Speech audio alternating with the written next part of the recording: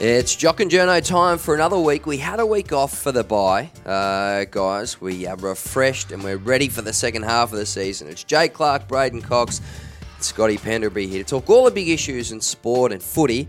And there are just a few which have been bubbling away. But Scotty, normally by time you like to go north, you follow the sun, Byron Bay, Noosa, you're a Port Douglas kind of guy. What did you get up to, mate, with your 5 days off? Did you have a bit of a break?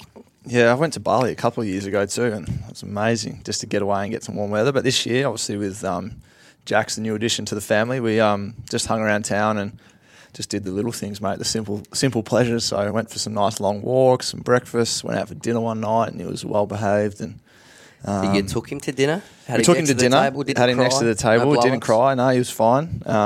Sunday was quite funny. We went to the South Melbourne market, and it was the first time we'd done the car seat that clips into the pram. Oh, yeah. And we were watching a YouTube video in the car park to try and figure out how to convert it all and do it all. And thankfully, Jax was just sound asleep and relaxing. But yeah, we were 5 minutes in the car park trying to figure out how to convert this thing, and we spent maybe an hour in the markets, and then we come back to the car trying to figure out how to put him back in the car and unclip it all. So, and who worked it out in the end? Alex. Alex is the handy woman of the house, not me. Oh, well played, Alex. How are you, Braden? You had a interesting water boy experience this week. It wasn't mate. great. What happened there? So you're running water for the women's team, or yeah, for the Eastern Devils in the VFLW, and I don't know. I got roped into it, but I was more than happy to do it because you put your hands. Because you're up. a man of the people. Oh, man of the people. Get out amongst the people. So the first one, I did the first one. So I had to do it for 2 weeks. First game. Yep.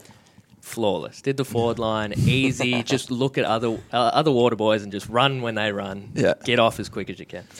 So that was easy. But there was just this mum who was following me around and on the same team, and she'd keep snaking my players. So she'd run out, she'd start walking onto the field early. So she was 30 metres ahead of me and then jog out and quickly give everyone water. So I didn't have anyone to give water to. So that happened in the first game. I thought, just let it go. Just play it cool. Second game came around, she's back. And she's snaking my zone. So I'm like, okay, I'll play it different. I was looking around the midfield. I don't think the midfield was getting any water. I'll just throw myself out there, and I'll just take the midfield. So I get out there. They're jogging back. I'm like, hurry up, because I got to get on and get off. At this point, I don't know the rules. So you're in the centre square? Yeah, I still don't know what a water boy's boundaries are. But I'm out there right in the middle of it. And they're coming back. I give them the water, and they're talking tactics. And I'm like, just have a sip and give me back the bottle because I got to get out of here. As I'm jogging backwards, the umpire looks at me, blows a free kick, and I still don't know what I'm doing. Like, I'm just jogging off slowly. Everyone's like, did you cop a spray from the coach? Well, I was lining up to get lollies at halftime, as you do, elite. And I'm like, oh, sorry about that free kick. And he had no idea that it was me. So I kind of just dubbed myself in. Yeah. So you're in the centre square when they're about to bounce the ball. Yeah. Is that the issue? I'm basically in there. He's a fifth player in the I'm basically in there to shark the tap. Yeah. Oops. Not so great from me. Is that the end of your career? Yeah, I retired immediately. After the game. There's no way they'll get me back. Are you polite to the water boys and girls out there, Scotty? Do you say thank you? Always say thank you. It's an art. Yeah. It's a small thing. I don't like when I see players like throw water bottle. Like that really annoys me. Throw it and it lands on the ground. And like it's not that hard to have a drink and just pass it back. These people are volunteers. They're just helping you respect out. Respect the water boy. It's a hard craft. Although you're usually sort of giving it to the umpires instead of talking to the trainers. I'm really working on that. You've changed, have you? Trying to. I actually have. All because I just logged the highlights, and I logged a few at the start of the year of Scotty really giving it to the umpires, throwing the arms out, throwing the head back, complaining. It's stopped. I'm trying to stop it. It actually has stopped, and there was one on the weekend. It was the clearest last weekend, the clearest deliberate out of bounds, and you just nothing. Yeah, I was actually proud. Yeah, I'm trying to. Well, I figure it's wasting my energy on something that I can't control. I still have chats to them, and on the weekend, still have chats. I'm told that's enough, and that will do. But I'm trying to work on it. Good, mate. It's costing you Brownlow votes, so be nice to them. And you. I think it's costing our team premiership points. Yeah, that's a factor. Hey, The big story this week has been the Dogs and the so-called premiership hangover. I was in the press conference with Luke Beveridge after the loss to Melbourne at the weekend, and it was as short and as grumpy as I've seen this man. We love Bevo. He's a lover, not a fighter, but jeepers, he was an angry. Gave a spray to a journo before the press conference. What about? It even started. One of the guys, Daniel Cherney from The Age. Name names. Yeah, he called Luke Beveridge the day before like a unit, like a strange unit or a weird cat, or the word he used was unit. Yeah. And Luke said, look, mate, that's disrespectful. You know? That is. Regardless if he win or lost, I reckon he would have given that guy two bob. I don't think Daniel Cherney was expecting that blunt feedback, but Luke Beveridge hit him between the eyes, and good on him. That was an interesting start to the press conference. But it's interesting talking about hunger, Scotty. And once you've climbed the mountain, whether your belly's full and you're not as hungry and desperate to get back up to the top of the mountain, because look, watching the Dogs at the weekend, past fortnight, especially in the midfield, there isn't that desperateness, that relentlessness, that urgency. And Luke Beveridge is talking about it mainly as a skill issue at the moment, and that's not an attitude problem. But you climbed that mountain in 2010, and then in 2011, really on the field, you won 22 games. It looked on the outside as an exceptional season. You got beaten by Geelong only 3 times that year, but you were destroying sides really on a weekly basis in 2011. So how did you guys handle it after you won that flag? I think you'd played about 100 games. How did you treat it when you first get together after that flag? Or how do you think Collingwood handled the flag? Because since then, the side in a way has been dismantled. You know, we don't have many left from the premiership. And some senior key players were traded out when Buck sort of said he felt like he lost the locker room for a little bit. But on the outside, you looked like you handled it really well. What was your take on that time? I think one of the big factors for our club is that it had been 20 years sort of between drinks for us, and getting, even at the halfway point of 2010, we're sort of not similar to the Bulldogs, but halfway point we were going all right, and then I think we beat St Kilda middle of that year, and that was the side that we thought, you know, if you can get near these guys, you're around the mark, and we sort of took them apart. The benchmark. And then all of a sudden we thought, you know, and then we knocked off Geelong, and we were beating sides, 5-6 goals, and we were improving. We were quite a young side, and we had that confidence, and sort of the rest of the year from the halfway point in 2010 was seamless. Obviously the grand final having the draw, and that bounce that went, that's sort of the infamous bounce now, and I think that one of the big things, it was such a sense of relief for a lot of the guys when you won the flag. Yeah, won the flag, and it's everyone's dream. You've had this hunger, you wanted to climb the mountain, so to speak, and we finally done it. And it's safe to say that the next few weeks after that, we certainly enjoyed ourselves. And I think one of the things, because did you go too far? Yeah, definitely. I think we did. Back, sounds old, but too much, in 2010, 2011, between that period of time, we only had 4.5 weeks off because we were booked in for Arizona. Like, you had to book that in advance. Obviously, playing an extra week instead of having a 6-week break or 6.5 week break, it come back to 5.5 weeks. And by the time we left, we got to Arizona and we were flying already. Guys were still really fit from just the season gone, and obviously guys had done a little bit of work, probably weeks 4 and 5 to get ready for that, but we come into that season absolutely flying, like we were so ready to go, and by the back end of that year, we were probably burnt out a little bit from playing and, off the field. I think guys certainly enjoyed themselves for majority every sort of weekend that you could get out. Guys were going out, and it was, celebrated the premiership, the 2010 premiership for most of 2011 as well, and, on the field probably masked a few of those issues because we were playing such good football, but towards the end of the year, we were getting a bit banged up and injuries and things like that. And Geelong certainly, they're probably the same as us. In 2011, they beat us by a few points at the halfway mark, which would have given them great belief that they could match it with us after, we dismantled them in that prelim in 2010. So, it's strange to see because, the psyche of players, if you could look into their minds, they would say they're as hungry as ever. And I think the only sides to demonstrate that they could back up so far is Hawthorn, because they went 3 in a row and almost made a 4th. And, it is a hard thing to ask or find that edge because, every week, especially at the moment with the competition being so even, the Bulldogs had come out this week. I'm not sure who they play, but they could come out and look like the Bulldogs of last year. Mm-hmm. But I think the other thing with the Bulldogs this year too is we spoke about at the start of this year, the challenges they faced with the third up rule. They were the side who exploited that the most, and they dominated the stoppages. Now you can't do that. And we spoke about that's a significant change to a premiership side, and they've had to change their game a lot. But no doubt they've got guys, Rob Murphy, Mitch Wallace, that would just be so keen to get back to the top of the mountain. And it's an even year, and I think Luke Hodge spoke about it the other day in saying that last year, throughout the year, the Bulldogs weren't the best home and away side. They finished 7th, so what are they now? They're a game outside of 5th spot or equal 5th on percentage or something. So. But yes, for some reason, because they won the flag, everyone thought they finished top of the ladder. They dominated the competition last year, and in actual fact, that's not true. Yeah. They dominated the final series. They got hot late.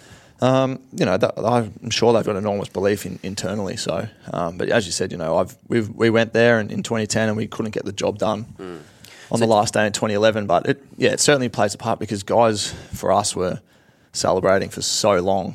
Like 2011, probably still 2012. So celebrating throughout the seasons, throughout 2011. Yeah, it's such a big occasion, and you put so much. Guys, 7, 8, 9 years of work to get there, missed grand finals, lost grand finals, and you finally get one. Yeah, you enjoy it, and when you go out, everyone wants to buy you a beer and things like that. So yeah, it's probably Hawthorn, they won one in 08, and then 09. Hodgie spoke about it again. I was reading something where he said, we enjoyed that too much. And, I'm not saying the Bulldogs are overindulging in nightlife, but it's just the challenge you face. It's just everywhere you go, people are talking about last year and well done and how good it was, and you're trying to firmly focus on the year in front, but you've got so many people looking back and just wanting to pat you on the backside or whatever and just saying well done. So it's tough. Yeah, handling that and I think is a big challenge. The other thing that changes is you go from hunting sides to being the hunted.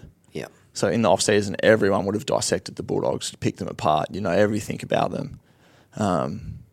So you go from being that side that feels like you can get a scalp every week and you're the underdog to you're the big dog.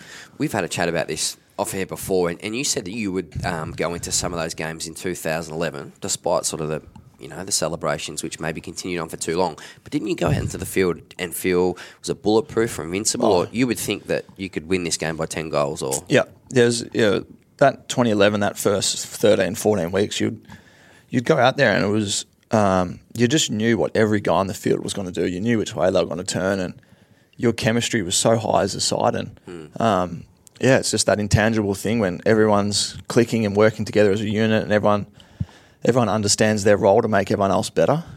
You'd go out there, and I remember one game we played Adelaide at Etihad, and I think we were down by 12 points going into the last quarter, and we won by about 45, 50 points. Wow.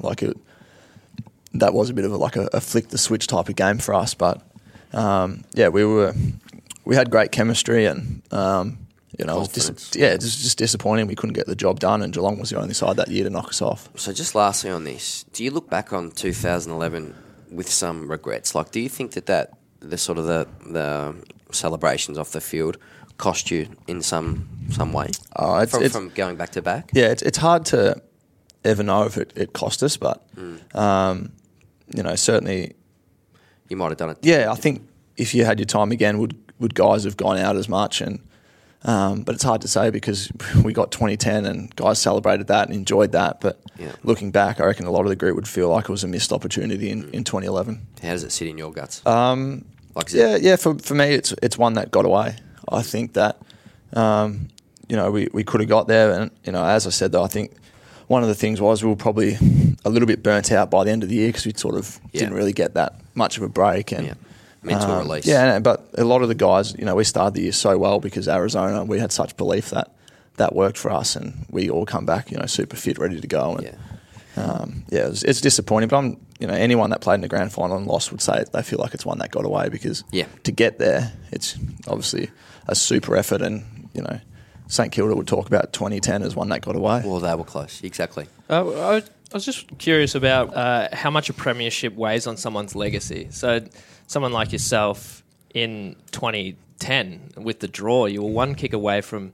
You didn't have an amazing first game. I think you can admit that. You were sick. Yeah, you were sick going into I didn't play well in that game, though. Yeah. So you were effectively one game away from... You wouldn't have been a premiership player, not a Norm Smith medalist. How much does that weigh on your legacy. And probably someone that's on the flip side would be like a Nick Riewoldt, who has had an outstanding career but hasn't got that premiership kind of sitting next to his name. I remember thinking about that immediately after the game that we drew, thinking that, like, I'm so glad I get another opportunity, because if that was the one grand final I got to play in, I don't want to be remembered as a guy who didn't perform, who could play well on any other stage but not on the biggest stage. And just the opportunity to play again and get a flag. And I'm not sure if I'd be viewed differently, or Nick's would be viewed differently if he was a premiership player. But I'm very happy that I am, and I don't think we're at the level where it's like American sports, where they're, Michael Jordan got 6 rings and LeBron's only got 3. So he can't ever be on Jordan's status yet because he hasn't got 6 rings. And I don't think you're going to say that Luke Hodge, because he's got 3 flags, is a better player than Chris Judd because Juddy only got 1. I think we don't look at it that way, and but I think in saying that, like, Luke Hodge having 3 or 4 flags is an incredible leader of men, though, to get them to back up year on year. And I think that sometimes is a skill in itself to handle the group and look after the group. So you're playing your 249th game this weekend against Port Adelaide, needing to win, 6 of the last 10 games to get back in the finals. It's been a while since you've been Mick there. Mick used to say to us, don't count the games, mate, the games count. You like that one, don't you? I did. So how do you reflect on the last 100 games? Because you're an incredibly driven person and you haven't been able to get back into the finals over the last couple of years. How fulfilled or not are you by the last 100 games? Because after that 2011 that grand final, there were some big changes to the list. Yeah, well, in 2012 we played in a prelim and lost to Sydney up there, and then 13 lost to Port here in the first elimination final when we finished 5th. And things came to the fore in that final, because remember, we had. I think we got exposed a little bit by Port Adelaide, who had a pretty good season, and I think we were percentage out of 4th that year to getting a double chance. So, and then the club and the football side decided that we needed to refresh the list, and I'm not sure if that had anything to do with the expansion teams coming in, that we need to do it now. There was a bit of that. Not get caught, sitting in like a bit past your prime in when the drafts are compromised. Yeah. So you probably know more about that. Yeah, no, that's right. Yeah. Than I do. So you need to be able to compete with Gold Coast and GWS over the next 5 or 10 years. But Buck City lost the locker room, and I think that goes back to what you said before about celebrating right throughout 2011. There needed some change over there. Yeah. And do you feel like that was the right direction ahead? I think we've, and everyone talks about you haven't played finals and things like that, and I think the club made the right calls to move in the direction we've moved. And I heard Heath Shaw talk the other day that he never wanted to leave Collingwood, but looking back, it was the best thing that's happened to his football career, because it's a great interview, by the way. Because it was fantastic, and he's one of the best defenders I've played with. The guy could beat anyone one-on-one. You'd put him on big, small, and he'd destroy them. But even he admitted that he didn't want to go, but going up there, change the scenery, how football's viewed up there to how it's viewed here. He sort of removed himself from the fishbowl, and he's enjoying that. And I think guys of Sharad Wellingham wanted to go home. Dawsey wanted to go to Melbourne. So I think we did the best that we could, and we got guys in. I think we got Brodie Grundy in that period, and Matty Scharenberg, Tay Adams. So I think the last sort of 100 games for me, while we haven't played finals, or we've played one final in 100 games, I don't look at it I just look across my whole career and I feel extremely fulfilled. And but at the same time, I'm still chasing more, and I want premiership success, and I'll do whatever I can to get back there and get back to finals. And if I don't play in 3 final series throughout my whole career, I think that will be not a bad achievement. Absolutely.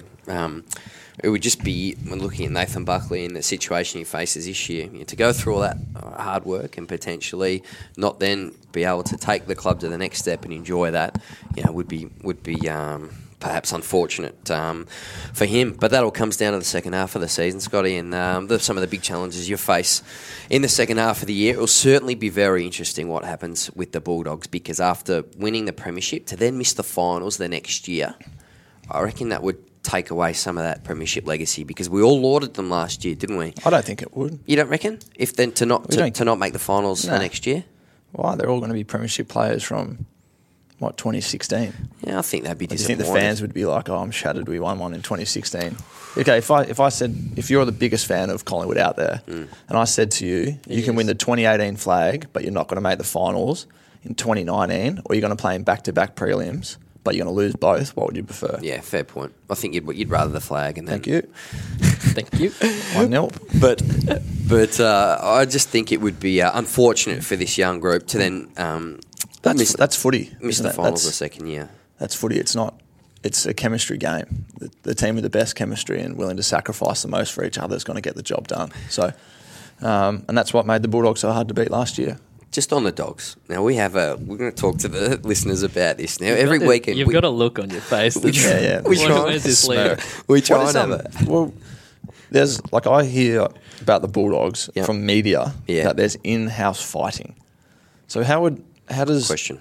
So do you reckon, is that like from He hasn't my asked the point of view, question. is that just like a grenade lobbed in by someone from the media? And I'm not sure. I'm just thinking aloud here. Is that just someone lobbing a grenade in trying to see if they get something back, or do you reckon does usually that get fed from internal to somebody? Well, David Schwartz, I think, was the first person to say it on SEN, and maybe Robbo retweeted it. I mean, So would Schwartz get that info from, say, a board member or someone that he knows at that football club? Well, it would have to come manager from an or internal something. source. Yeah, you wouldn't just make that up, otherwise you'd be out of a job. Yeah.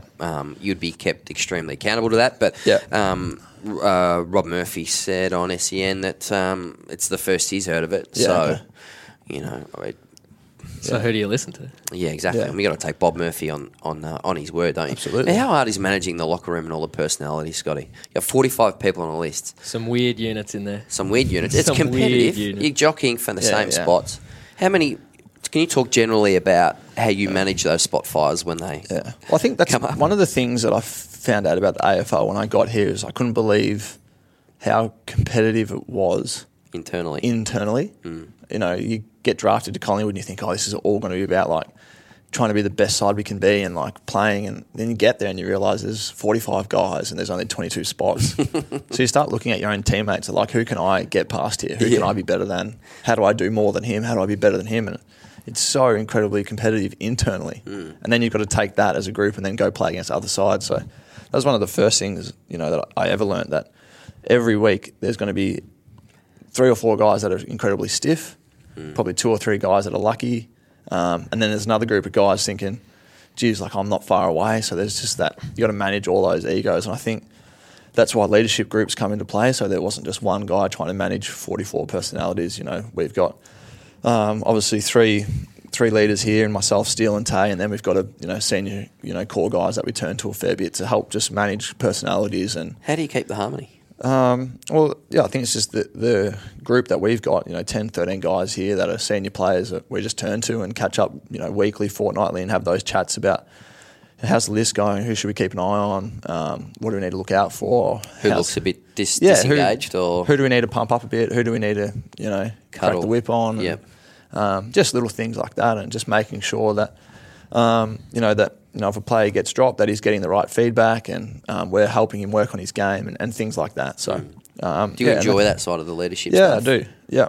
I love seeing a player that works really hard on his game, that comes up and then he shows glimpses of what he's been working on, and you really enjoy that. And the same again, the guys that get dropped, that go back, work on their game, then come back up and return a better player, I think shows that they're on the right path and they're prepared to do the work and they're not just here for the good times. So how do you manage it? And last one on this, what do you do when it goes a bit pear-shaped, when it goes a bit sideways? So if a player becomes a bit frustrated, when a player gets a bit selfish, say, or separates himself from the herd, like how do you face that as captain? How do you handle that? I always think just keeping it simple is the best method. So what would you say to me if I'm like, I'm pissed off, I'm not in the team, I'm not going to kick it to him anymore, this is bullshit. How would you get me back on track? What would you say to me? Well, the first thing that I'd say to you there is, with that mindset, you're not coming back for a while until you can put that aside. You're not coming back, because if that's what you're running out playing VFL football with, you're doing the team and yourself no favours. So let's get back. Let's get a plan for the next 4 weeks, 6 weeks of what you're going to do to get yourself back into the senior side. And, and athletes and players are extremely driven by goals and achievements. So you just set a little plan out, and you just try and work to that. And if they get back, they get back, and if they don't, they know that they've given it their best chance. But while you're in that mind frame of sort of poor me, not much can happen. It is a relentless environment. Go on, Coco. There's not much that you admit that you're terrible at, Pendles. One is tech. It took me 48 hours to convert iPhone 6 to iPhone 7. We were organising the show, and it was just me and Jay there for a bit. I was off the grid for 48 hours. He gave us nothing. Like, maybe Scott doesn't want to do the podcast. Not a fan of the podcast. He just rolls in. No, but you didn't have a phone, so no one could communicate. I was off with the you. grid. That's I was worried. Like, if Alex needed me, it's like I can't. It's a factor. Yeah. Jacks. Yeah. So the second thing you're not great at is tipping. No, losing. So there's three things. Then losing. I think with tipping, hang on a second. Like I'm not great, so I'm your second last in Herald. Second last Herald Sun tipping. But I'm not sitting there analysing, thinking who's I go. These are the things he writes off the stuff that he's not good at. It's not important. I don't. Like, you don't need to know tech. You don't need a phone. I like going for upsets, and I often tip against. Like I'll look at some trends and I'll think, let's see if this carries over to this game. Mm-hmm. But yeah, I'm not very good at tipping. I'm going to explain the coffee bet for our listeners here. So, sort of every weekend we try and predict a score. Well, we've got a WhatsApp group with the three of us. Yes, and where we talk about what's it called? What's it called? It's called Kev, and I'm Kev. And Coco. Kev, Clarky, and Coco. I'm Kev because. For listeners because out there, my name, like I was really disappointed when I figured out my name was Scott when I was like 7 or 8. It's weird. I don't know why, but I wanted to be called Kevin. Just changing it up. It's bizarre. Yeah, and I remember telling my missus once and a few of the boys like 4 or 5 years ago. They're like, oh, did you ever want a name change? And I was like adamant. I'm like, yeah, I wanted to change my name to Kevin. Get to the courts. Anyway, it's bizarre. Kevin. But we have that bet. Mm-hmm. So and we pick a game around, and it's coffees. So who buys the coffees for the show today? Yes. Yeah. And so we did Bulldogs Sydney at the SCG on the weekend. No, we did Bulldogs Melbourne. We did Bulldogs Melbourne, and you picked Dogs by 25. No, 19. 19. I picked Dogs by 15. Yeah. And Coco picked the fence sitter. Bulldogs by 5. I thought it'd be close. And so Melbourne won, and that means nearest the pin, and that's the competition we have. So nearest to the pin, it's me. So listeners out there, we're on the wrong hole. Hashtag send in, please sort this issue for us. Hashtag Jock and Journo is nearest the pin. Just because Melbourne won, does that mean... So what's your argument, Scott? My argument is none of us deserved anything because we tipped the wrong side. Had Bulldogs won by 3 points, I'd happily buy the coffees today. Yeah. Mind you, I bought the coffees today because I'm a good bloke. Yeah. Yeah, with the but taste of sweet success. So if we're talking nearest to the pin, I feel like if we're playing golf, we've actually hit it on the wrong hole. No. Because we weren't even close to it. Bulldogs lost by like 50 points. Stop sucking the fun out of it. Mate, so our point is, Jay and I, is that it's nearest to the pin. Just suck it up and we move on with our coffees. I'm actually killing it. Yeah. I'm actually... You've been on fire. I'm 2 from 2. I don't know. I've lost both times. I don't know how you're going to pay off your house. This is actually my third coffee for the day. So I'll just put them on Buck's account. So we'll... I just go Ross. We'll have a crack at it next week. Hashtag Jock and Journo. Who is nearest the pin? Can you still pick the loser and be nearest the pin? Because that's what Coco did. Absolutely. Lift your tipping. Or yeah, Scotty, hey, do you want to talk about... Jeez, he sucks up. Is it winning? See, you guys win by like default. Well, don't say you won because you didn't. No, but we you won by default. We were nearest the pin. It's like you got the participation award. Well done, boys. You got the participation award. See, good now stuff. he's trying to bring us down. It's not going to work because we got our free coffee. It tastes so good. Move on. Hates losing this, man. Hey, let's touch on the media debate throughout the week. Yep. So Bucks on Footy Classified was exceptional, I thought. I love his work in the media. And he was very engaging again. It was a compelling discussion with Craig Hutchison. And basically, Buck said that the media, to a large extent, aren't given the access they want because there's a lot of mistrust in the industry. And so Craig Hutchison said there should be more access, more open media days where everyone on the list is available for a chat. That's a chance to build rapport and trust, and that would help improve all our relationships, Scott. We do this podcast because we started doing your column together in 2012, and we've known each other, for about 5 years now. And I think we probably still do it because over that 5 year period, I'd like to think I've never burnt you on anything. No. And that's why we're able to do this on the inside of the Collingwood Football Club, and that relationship is the absolute key. But the challenge for young journalists at the moment is because you're always hands distance away, you don't get the chance to build up the rapport with Jeff Walsh, for example, because if you call Walshy, you just get a call back from the media manager saying, oh, you've called Jeff Walsh. What's that about? You got to go through the media manager. So I was just checking up on Brodie Grundy's hamstring. And they say, well, wait for the Blackmore's injury report on Tuesday. So it is harder to build that trust in the first place. Yeah. But I find if your requests for interviews are reasonable, like if the player's informed, if he's contracted, I think most clubs say yes to the interview anyway. Yeah. Or certainly from a one-on-one newspaper point of view. Yeah. And then there's the door stopping issue as well. Yeah. Now, do you find that uncomfortable? Do you not like the door stopping thing, or do you take that as an opportunity just to fill the vacuum? Because if we don't get the answer from you about why you won or lost on the weekend, that does give the chance for people to get creative on that front. Yeah. Like ideally you wouldn't have door stopping because like you're just standing there, it's pretty raw. You're not in your club gear because you're just coming from home. You're probably sleepless night. You haven't really dissected the game too much in your head.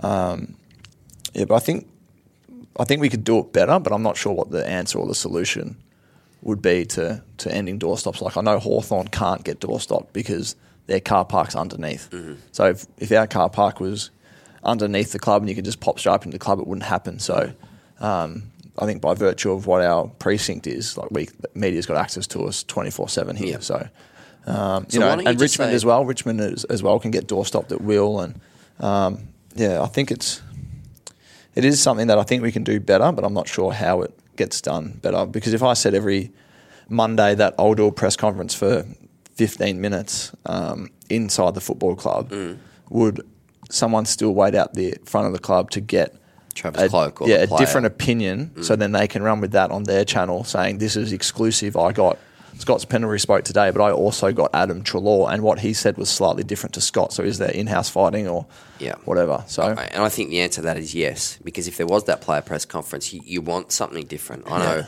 I would want sort of a bit of point of difference, and that's why people chased Travis Cloak all last year, because they want that sort of exclusive grab. Do you trust the media? I mean, let's just forget this for a second. How do you think the footy media is travelling? Like, do you think is it trustworthy, generally speaking? I haven't had bad experiences. So, as you said, like me and you have been mates now for 5 or 6 years, and any issues or anything like that, I usually speak to you about it, or vice versa. So, and I think that the club media here do a really good job of. They do. I suppose filling us with the right information, and anything. If we go to speak to the media, we get briefed on what's new, because not every player watches all the shows, and I certainly don't watch the shows or anything like that. And so you just got to know what's out there, and but a couple of times our club's been burnt. That really sort of hurts the culture of the football club. And I think a few years ago when the drug story broke about how we had 10 or 12 up to 11 or whatever it was, that really affected our football club. And so the club's been burnt a few times. I think everyone just holds it against the media. Yes. I think the relationship needs to get better, and there could be a solution to how it gets better, and it's probably our media department, the key people in the media, sit down, work out what they want. As you said, I feel like there's always going to be that fight though for an exclusive grab. That I don't know how you get away from that. Yeah, but then it's all individual, isn't it? You can't put all of the media in one basket. No, absolutely not. So, and that's what Jay was saying though, about having those relationships with guys you trust and people you trust. And the days are gone now where you can just ring the coach or ring the football manager. You go through like the correct channels and things like that. But then the landscape has changed completely. Besides the communication and the relationships that you can have, the competition is greater now than ever. There's more outlets, more staff, everything. Less staff now, being funneled into this one thing that everyone's so desperate to get a grab, get an exclusive. Well, we used to do player press conferences when I first started, but people stopped rocking out. By the end of it, you'd be basically talking to your own media channels. And that's what happened. I think North Melbourne have been very proactive on this front. They used to put up like 20 players a week, but then 15 of them would just stand on the sidelines and no journalists would talk to them. In finals, you have to do like the open media sessions where you get like half your team goes stand outside and there's media roaming and talk to you, and you could be there for an hour end up grabbing a seat because you only might be spoke to for 5 minutes. But that is great for us because then you can fill up for the week. You speak to 6 players. Yeah. The clubs who do that well around sort of finals So could you time. do that? Could you say like that finals one? Could you do that, say, every 3 or 4 weeks at the club? Good idea. And I think the one that I sort of struggle with is... Even just 5 or 6 players. So. Yeah. The one I struggle with is how I think clubs and media, like you sort of talk to players when they're in good form, but when they're not in great form, it's like, we won't speak to those players because they're not in great form. I think as athletes, you should, regardless of how your own form is, you should still have an obligation to the media to get out there and talk. And you're good at that. Yeah, and I think you can't just do it when the sun's shining. I'm playing great footy, so I'm happy to have a chat. I'm playing shit footy. I don't want to do media. It's like, well, don't treat the media like it's something to use on your side when you're flying, and don't use it when you're not. They're not the reason why you are flying or you're not flying. I agree. Yeah, it's a good point. And you said a couple of weeks ago when you didn't have your best game, you said it was one of your worst games in 10 years, which I think was good from an athlete, embracing that sort of that challenge to me, and just being open and honest about it. And I'll tell you about one of my really poor experiences, and tell me if this is interesting. If this is not interesting, please just stop me. I'll let you know straight away. It was a really valuable lesson for me in terms of the relationship point of view, because I think early days when I started working at Geelong, I didn't get the value of a relationship. And so what happened when Geelong was having its really challenging period in 2005, 2006, they lost to West Coast with the last quarter fade out. West Coast came back from like 37 points. Anyway, there was this point in the last quarter, Matthew Scarlett and Corey Enright had a go at each other, and there was lots of photos of it, and they were just giving each other a bake, basically. Now, we know Matthew Scarlett and Corey Enright, 2 of the closest friends in football. They're inseparable, these 2 guys. Anyway, so 2 days later, Dean Cox gave a quote where he said, we wanted to capitalise on their arguing, and we knew they were back-chatting each other and blah, blah, blah. And I was writing at Geelong, I was maybe 22 or 23 at the time, and I wrote a story, and I'll never forget it. The headline was "Cat Fight," and I sort of said, that this sort of on-field bickering was, costing the team, and it was on show here in this last quarter. And I was sort of close to a few people around Corey Enright at the time. I played footy with him, Mark Enright, and I saw Mark Enright the next week at a bar. And he gave me one of the biggest sprays of all time, and I'll never forget it. And it set me back, I reckon, with people in the team for maybe 18 months. Because I took this opportunity, it was opportunistic, to sort of not drive a wedge, but look through the crack of this, competitive situation. I play lunchtime soccer, and we give each other bakes, so it's totally natural for this to happen. And then so for the value of this one story, it set me back probably 18 months, and I'd worked out after that, then you've got to be smarter about the way... So you should have given Enright a call, was it a story in the first place? I mean, really... So your wordsmith ability... Yeah, could have been better. Yeah, I just don't think that for the value of one story, capitalising on this one argument between close mates was really worth it. And at the time when you're 22, 23, you blow it up. And I think too with the media, what's a big story today on Wednesday? Next Wednesday, it's forgotten. You don't remember it. So as you're saying, for the glory of one story that's forgotten in 6 days, you've now had 18 months to mend those relationships. Huge impact on relationships. That really cost me. And I think as a young journo, we sort of work out then what it's all about. You still got to be critical at times, but as long as it's sort of faithfully and accurately, I think you're sort of okay. Well, an interesting one that you probably touched on a bit before about the infighting at the Bulldogs is something like a Hutchie saying that North should move to Tasmania.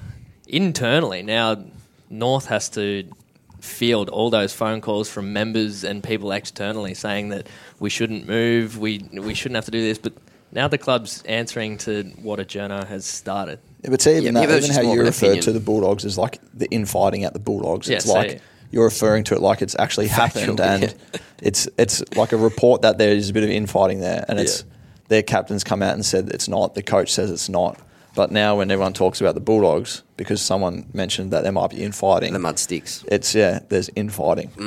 And we spoke about this when we talked about, Tom Hawkins now is always going to be the guy who got rubbed out from the jumper punch the first time. Yeah. But then on the weekend, there was a few instances where guys just, nothing happened. So what's hot, what's not? Yeah, let's do what's hot, what's not. My what's hot, I'll go first, is the mid-season bye. You like it, though? I like it. Yeah, I do. I reckon it's a great chance to refresh, get away from the rigours of the football club just for 3 or 4 days and, when we have time off, I know teammates of mine went to Byron Bay, Noosa, things like that. And you're still doing training. Like for me, I come in here a couple of days to do a bit of stuff that I need to do just to keep on top of my body. But it was great just to get away and not have the team meetings and the training and just, an hour a day of work and switch off a bit. Yeah, switch off a bit and, let your body refresh. And it's amazing how good your body feels with a week of not getting, hit from pillar to post. Does that go into Thursday night footy? Jay, are you kind of over Thursday night footy, or are you still liking it? No, I love Thursday night so footy. Good. Yeah, I'd be happy with that to run all season, the Thursday night footy. Yeah, why not? I watch it on a Thursday night. Well, Thursday night TV is nothing. Yeah, it's pox. You don't like the footy show? I don't watch it. So. Tay Adams has been on it. So what was your what's hot? Oh, the bye. Yeah, I like it. You guys... he can soak that in. He loved that one. And I reckon it gives everyone a chance in the season bye to sort of assess how they're going. All right, we've hit here. We're 5-7 at our club. Yep. What do we need to do in the next month to get our game going? So you've had that stock take? Yeah, I think we have. Yeah, so we've got 5-7. All right, what's worked for us? What do we need to get better at? Mm-hmm. Refresh. Let's get ready to attack this second half of the year. Yeah. All right. So for the Collingwood fans listening, just in a nutshell, what do you think has worked well for you? What do you think you need to improve on? What would that just in? Yeah, for us, we need a kick straighter in front of goal and defend better. So the forward half. Are you happy with the forward half connection? Deep. You talked about the conversion, but do you think that forward half connection is better? I think we're going better. I think the last 5 weeks we average over 100 points and we're going better. So the last 5 weeks we're doing a lot right, but it all means naught if we come out this week and don't, put up a really competitive and be hard to play against. Mm-hmm. What's it like coming off the bye? In previous years, I've seen that stat about Geelong. They're like 1-7 now post bye. It affects a lot of all teams. The commentary around their training and blah blah blah. It's like, well, they played West Coast in Perth. That's a pretty hard game to go and win. So had they played West Coast at the home ground advantage that they've got down in Geelong, it was probably going to be a different result. Yeah, I remember when it first started though, everyone was just like waiting to see what happened after the bye, what all the teams would do. And it's how funny they the commentary perform. around like your training loads and all that sort of stuff. Did they do too much? Not enough? It's quite amusing because don't forget we actually missed out on playing a game. So whatever you do training wise, it's always less than what you've done. Yeah. If you played a game, so I think your body needs a break. You feel cherry ripe going out there, and if you don't perform, you can look for excuses, but it's just squarely above the shoulders. There's another opinion that I heard coming off short breaks. I think it was Melbourne that went 6-6-6. I don't even know if that works, and Bernie Vince was saying that he enjoyed the short breaks. Yeah. You don't have to train as much during the week. You're kind of just doing the enjoyable recovery. part, going from game to game. Yeah, well, we had that when we went Anzac Day, Geelong, Carlton, or whatever it was, where it was like 6, 5, 6. Yeah, it was a 5-day break, then a 6-day break. The games just roll around really quickly, and you are ready to go. And you've said you've liked that. I enjoy those quick turnarounds. My what's hot, Simon Goodwin and the Melbourne Footy Club. You got a taste of the pressure. Hall of Fame member last night. Well done. Yeah, he's so impressive, Goody, I reckon. As a first-year coach. He's been really good. It seems like maybe he's taken Melbourne to a new level. He has, in terms, is certainly in terms of the pressure. We forget they're the third youngest team. How did you rate their pressure in the second half? Going back a fortnight ago, because they overwhelmed the Dogs. Yeah. At the ball, on the ball. Yeah, I think I spoke about it after we played them. I reckon we're a good pressure side, Collingwood. I think that's something we do well, and I think that's something Melbourne did well, and we identified that was one of their real strengths going into the game. And so you knew, yep. Yeah, we knew, and of course. I think our game was really... Our second quarter, we out-pressured them, and we kicked, I think, 5 in a row, and then their third quarter, they flipped it on its head, and they out-pressured us, and they kicked 5 in a row, and they beat us by 4 points. So, had the game gone 5 minutes longer, you never know which way it was going to go. But I thought that game, watching it back, really high-pressure game, forced a lot of mistakes, and they're playing a really exciting brand of footy. Do you think they can go all the way, Melbourne? The fourth spot's wide open. Yeah, I think anyone this year from...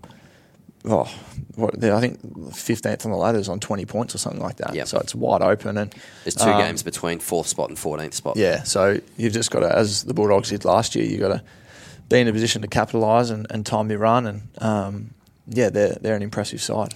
What's not the umpiring? In a sense that 4 umpires, I think, is too much. Right, just stick with 3.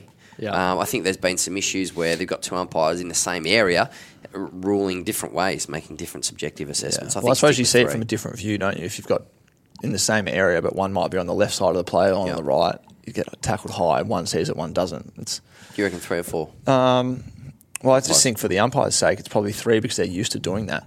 And you get a 4th out there, and it's like, oh, is this mine or is that theirs? I don't really know how they work the areas, but yeah, it's just, I don't know. It seems like it's a big shift when there was 4 to how the game was umpired when there was 3, because it's a big adjustment for them more than anyone. It's a big shift halfway through a season. Yeah, to trial they have been doing it. Trial it for 3 rounds. It's a massive shift. What's not hot is McGregor versus Mayweather, the actual fight. So the lead up, I think, is going to be hot. Awesome. That is going to be amazing. There's going to be so much trash talk. There already has. It's good that it's a quick turnaround. Yeah. McGregor put the post out already of him and Floyd Sr. saying, what an honour it is to fight, blah, blah, blah. And it's not even Floyd, it's his dad. Gags. And that's quite funny. But I just think the actual fight, and I hope I'm wrong and I hope something happens that's amazing, but I just think everyone's got a puncher's chance, but Pacquiao had a puncher's chance, and Mosley, all these guys that have fought Floyd before had puncher's chance, and no one's got near him. So what's your prediction for that fight? That they're both going to be very rich after it. You think Mayweather's going to win? Yeah, I think what Mayweather. round? I think he'll win on points. You think it'll go the distance? I think so. Why? How would it? If you're saying it's going to be that lopsided. I just think that Floyd, he's not going to take any risks, is he? McGregor's fit, but I still remember seeing him... Gas. Gassed out. Yeah, but don't forget, it just all came on when at you gas in UFC, that's because you grapple, you go to the ground, you kick, you elbow, you punch, clinch, all that sort of stuff. Whereas boxing, it's just... But still in that fight, he didn't try most of that stuff, and he said that he probably put too much energy into wasted punches and kicks, and it's... Yeah. I could see the same thing happening. How's in the contract, he's not allowed to kick, elbow, knee, and if he does, he loses 20% of his purse. Yeah. Going into that as well, even the sell of the fight, Mayweather has said the whole time that he's the money opponent. He's the one drawing the crowd. Yeah. It's just Mayweather. It's going to be unbelievable, the build-up, though. But the original tweet where they both announced the fight on their Twitter, Conor McGregor's following got twice as many retweets. Yeah. It's going to be intriguing. Massive. Yeah. But the better fight is post-that Gennady Golovkin versus Canelo Alvarez. That's going to be an amazing fight. But this is going to be a hype machine. Well, I can't understand people are still like, Conor is an idiot for taking the fight because he's going to get smashed. I'd fight Mayweather for 75 mil. I'd let someone bash me with a metal pole for $100 million. Yeah. And he's from Ireland, so the taxes are probably some of the lowest in the Western world. So he's taking a massive chunk of real cash just to go out there and fight. I'd go out and fight him. It's going to be fun, but the fight will be pathetic. Moving on to some of our social. We got one from JRose36, who on our last podcast, Scotty said that he couldn't sleep without a fan, and there's actually someone out there in the world that also can't sleep without a fan on him. So I thought you were a weirdo. What did they say? Brett McCaffrey can't either. So JRose36 said, just showed my missus the Jock and Journo podcast, and she can't sleep without a fan either, so you're not alone. Yeah, okay. There was a couple on the umpires, which we just touched on. At Gabs MW said, why can't we have 4 boundary umpires instead? It makes more sense to me. It's not a bad one. Anything on that? Nick Walsh said, I think the weekend just gone showed that more umpires means more mistakes. But that's it. We had a lean week coming off the gap. But one that did get my interest was Tony Jones's tweet, which is coming off the back of Bucks being on Footy Classified. He tweeted Bucks. He said, so Nathan Buckley says the media can't be trusted, in quotations. That's pretty damn insulting from someone who was happy to work in it when it's suited. And I thought that was a pretty big call. And I'm not sure that just doesn't... Tony Jones the one that everyone has a gag about? Chompers. I mean... I've seen a clip on that on Facebook or something like that of... It might have been Bernie Vince. He was so smug and you could tell he was going to do something the whole time. But if that doesn't prove Bucks' point, I don't know kind of what does. He took a snippet of a quote off the show, used it almost out of context and used it against him. And that's probably another thing of putting them all in the same basket. So saying that Bucks was in the media previously, he played a completely different role. He wasn't out the front door stopping. He was there for opinions as an ex-player. So you're unhappy with that? It was pretty sharp. They'll work it out. So I think we need to address last time the button popping incident. Oh, this didn't wasn't show great. that, did When we? you sat down, he's standing up currently, but This he has been wasn't- sitting down for the show and no this button wasn't has great. popped. You are So- looking a little bit leaner, and you've taken up A little bit. the challenge at my gym at Progression Fitness. You're on the 60-day Richmond. challenge. Yep. Ka-ching. How did your first session go? Well, I think I got some reports from the trainers, Yeah, it wasn't- and I'll they- fill them in after you give me your assessment. they wouldn't have been great. So what happened was a couple of weeks ago, I think we were talking to Gillan McLaughlin, we were taking a photo afterwards. I got up and my button off my pants, the pants were feeling real tight, and my button off my pants popped up. You blokes had already been giving it to me for being a bit out of shape anyway, so I hadn't really taken the feedback on board until the button popped. So it falls on the floor, and you blokes basically laugh at me and there's give me just some this- pretty direct feedback, hit me straight between the eyes. So look, everyone's got to hit rock bottom, hit the canvas from time to time, Yeah. and the button pop incident That was a yours. real sort of low point. There's just this moment where we're all kind of, the button pops off. We're all just standing around the button. It's on the floor. Still I no reckon silence. there was a couple of Mississippi's worth of silence. We're just standing there looking at the button, and we all kind of knew that stuff had to change from then on. But Yeah. we'll document this process. So what our gym's doing? So Jay's going to do Progression a Fitness. body scan Yep. to start. Jeez, So that's gonna be next. So confronting. he's done his first session, but we're going to do a body scan. We're going to take a photo of him in his jocks Oh, this is before That's on and the an social. after. So we're going to get the body scan and No. we'll That's on the get social. weekly feedback about how he's tracking, and then at the end we'll get the scan. And I've got no doubts that he'll improve Yep.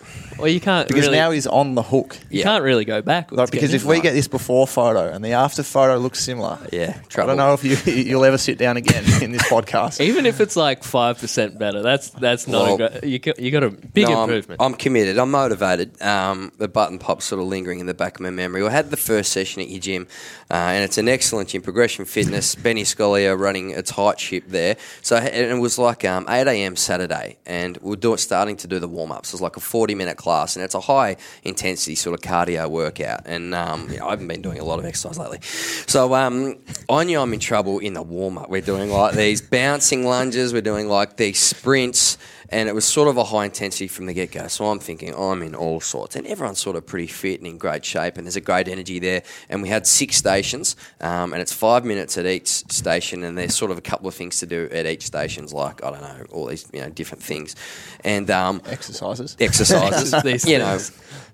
throwing the foreign medicine things. ball Yeah. against the wall and lunges and all this sort of stuff. So it gets to station 2, I'm 10 minutes in, my heart rate is like peaking out. I'm in survival mode at like the second station, 10 minutes in, and I'm looking on the board at all the things, and it's like the 5th station was like a rower sprint, and that's playing in the back of my mind. We get to the 4th station, I'm spent. The 5th station, I do the rower 400 metres, and like I'm gonna vomit. I'm gonna spew in of a your Chris gym on Mute. Scott's rowing machine here. So I just had to take some time out. Oh, you had a break? I had to take a break. So like all the girls are just like absolutely flying. The guys are killing it, having a great workout, and I'm out the front like literally doing the deep ones. dry reaching. I'm basically dry reaching out the front. I get back in, do a last bit of the 6th station. Like I walk in and I'm like thinking I'm done, and Benny's like, mate.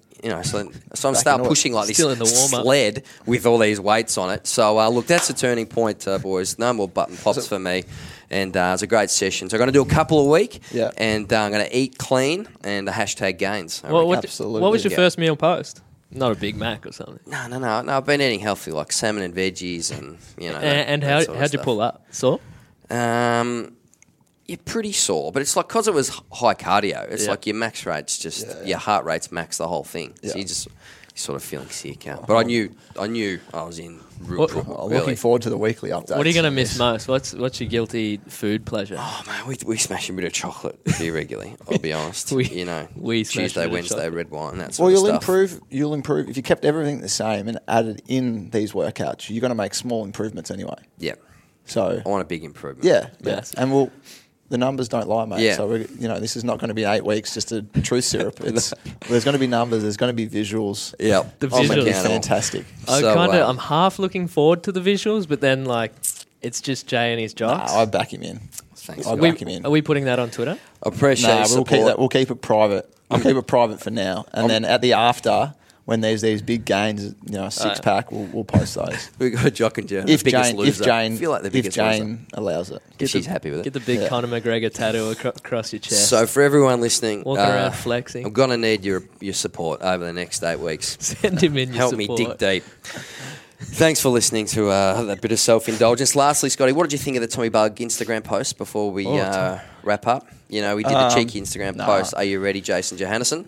I wasn't here nor there on it. I didn't really he did care one, about it. He did one for the Tay Adams. The Tay Adams one the week before. No one noticed. Didn't really care about it. I like the flair and personality. Yeah. It just means you got to bring it in the game. So if you do that pre-game, you can't then go missing in action because then you open yourself up to criticism. Yeah. So if he's confident to bring the standard throughout the game, then do whatever you want. I like the We want that in the game. Exactly. Don't we? We want those personalities. That's more personality, isn't it? So, Yeah. Yeah. Well done, Tommy Bug. Well done, Jackie Watts. One thing Before we finish. One thing we did miss out on going into the bar was Pendle standing us up for dinner. Oh, yeah. So we pulled the pin. But I gave you plenty of notice. It was 2 days' notice. So what else did you do, mate? No excuse. There was no excuse. It was just, I'm done. So we all... I said I can't make dinner in a couple of nights. So we organised Sorry for 2 months. I was on my mid-season break. Me and Jay are just regular people. We make plans. Yeah, we hang out. We have tons of people that want to hang around with us, and we're like, nah. We got dinner on Thursday night. We were going to eat Indian. To explain, we were going to go eat Indians because Scott, is only eaten Indian once, and we're going to hang out, have a good team chat with the podcast crew, and surprise, Scotty stands us up. No. 2 days out, gave the me big notice. I think that star. was What did great. you do instead? I looked after Jax at home while Alex slept. Bring him along. Nah, that's fair enough. That's fair enough. All right, thanks for listening, everyone. Scotty, it was interesting on the reflecting on 2010, 2011. I enjoyed that. Coco, I want you to improve your waterboarding. I thought you were just going to say everything. I need to just lift. Don't, can you not give away those free kicks? Oh, I'm retired. Hashtag Jock and Journo. We'd love to hear your questions and your feedback. Thanks so much for listening. We'll catch you next week on the Jock and Journo Show. Thank you.